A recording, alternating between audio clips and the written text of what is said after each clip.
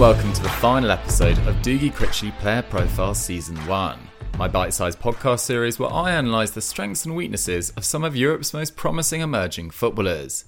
Today, Atalanta's Rasmus Højlund. I'm not going to lie to you guys, 12 months ago I hadn't even heard of Rasmus Højlund. A then 19-year-old striker playing for Sturm Graz in the Austrian Bundesliga, 2 months on from joining from his boyhood club FC Copenhagen, he was developing outside of the spotlight. But his performances since his €17 million move to Atalanta in August 2022 have drawn the eyes of the watching world once again to Bergamo. Ladea's faithful know a thing or two about strikers, with the Colombian duo of Luis Muriel and Duvin Zapata, two of Europe's most underrated forwards of the last decade, with their combination of strength, skill and cannon-esque ball striking, propelling this tiny club to the upper reaches of Italian football and even a Champions League quarter-final. But with both of them 32 next month, the wily Gianpiero Gasperini realised he had to continue to rejuvenate his forward line, after the departures of club legends Papu Gomez and Josip Ilicic, so the latest Scandinavian striking sensation was recruited. Now, I get the impression, and I could well be wrong on this, that Gasperini thought 22-23 would be a period of adaptation for the young Højlund.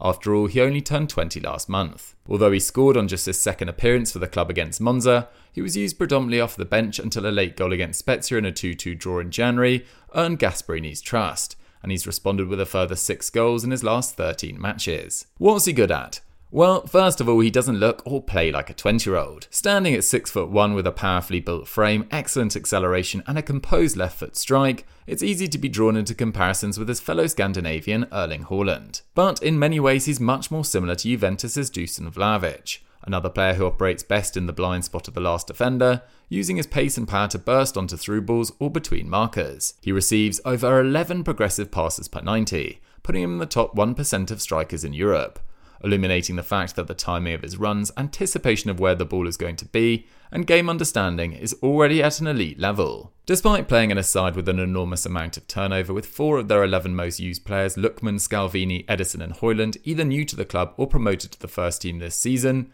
Højlund has managed to carve out impressive relationships with his teammates, not least Ademola Lookman, who is playing the best football of his career in Gasperini's flexible 3-5-2 formation. Currently averaging under 14 passes per game, an almost Jamie Vardy level of inactivity, and with a pretty much negligible defensive output, if you're looking for an all-round striker capable of dropping deep, nicking the ball off midfielders and playing Kane-esque passes, Højlund isn't your man. But as his recent displays for Denmark showed, where he scored 5 goals in 2 games on his first international starts, this is a player who's proven himself capable of rising to the biggest stage in his fledgling career to date. I think it might be too early for a move this summer, not least because with a contract running until 2027 and 2 ageing strikers on their books, Atalanta have absolutely no need to sell, especially having only enjoyed 2 months of Højlund as a regular starter. But with Man United, Chelsea, Bayern Munich, Inter Milan, PSG and potentially Real Madrid all looking for number 9s this summer, don't be surprised to see his name strewn across the back pages when the window opens. Oh,